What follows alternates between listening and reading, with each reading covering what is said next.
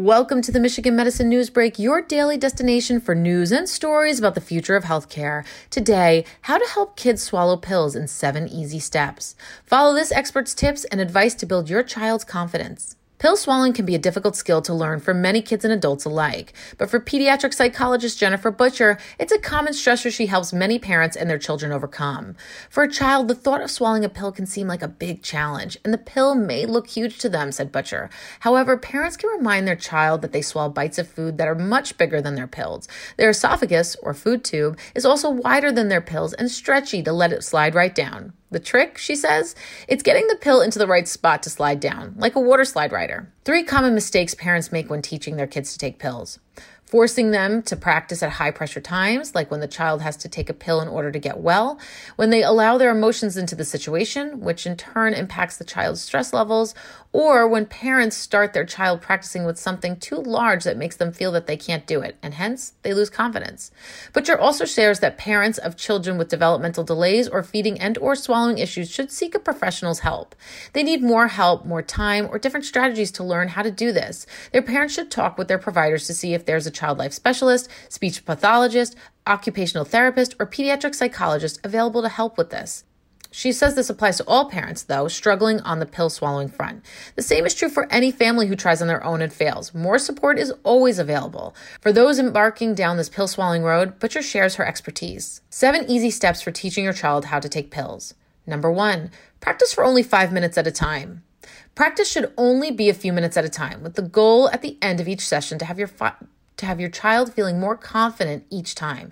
You don't want to make this something that feels like work to them, said Butcher. She recommends starting and practicing at low pressure times, not when you're in a hurry or trying to squeeze it in. Another tip, try starting to practice while your child is still on liquid medications. Moving to pills may be easier in the long run, more portable, no refrigeration needed, but at this point your family can still practice together in a stress-free way. Number 2, plan to give stickers or another small reward for practicing.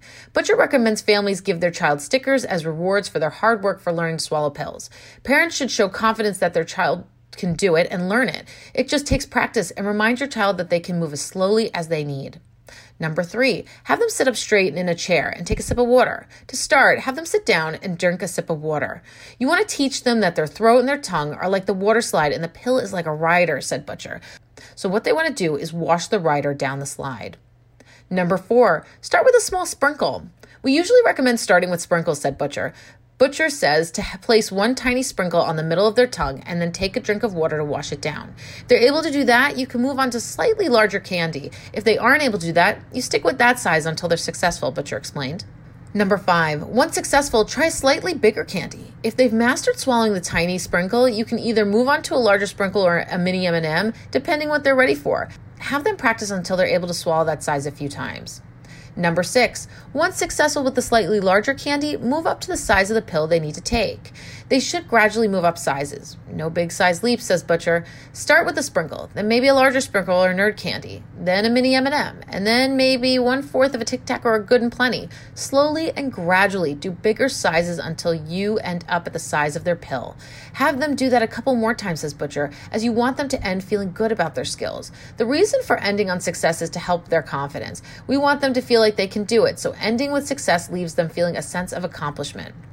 Number 7, if they aren't able to swallow the next size up, don't force it. Go back to the size they're comfortable with. If your child is panicking or not feeling comfortable swallowing the larger candies, remember that that's normal. Don't force it, Butcher explained. Instead, have them move back to the last size they were successful at. And starting small and ending on a positive note is critical, says Butcher. The idea is that they go back and practice again the next day, starting with the size that they were successful with the day before and working up further. So each time that they practice, they end at a bigger size until they achieve the size of their pill. For more on this story and for others like it, visit www.uofmhealth.org/healthblogs and find the Michigan Medicine News Break wherever you listen to podcasts.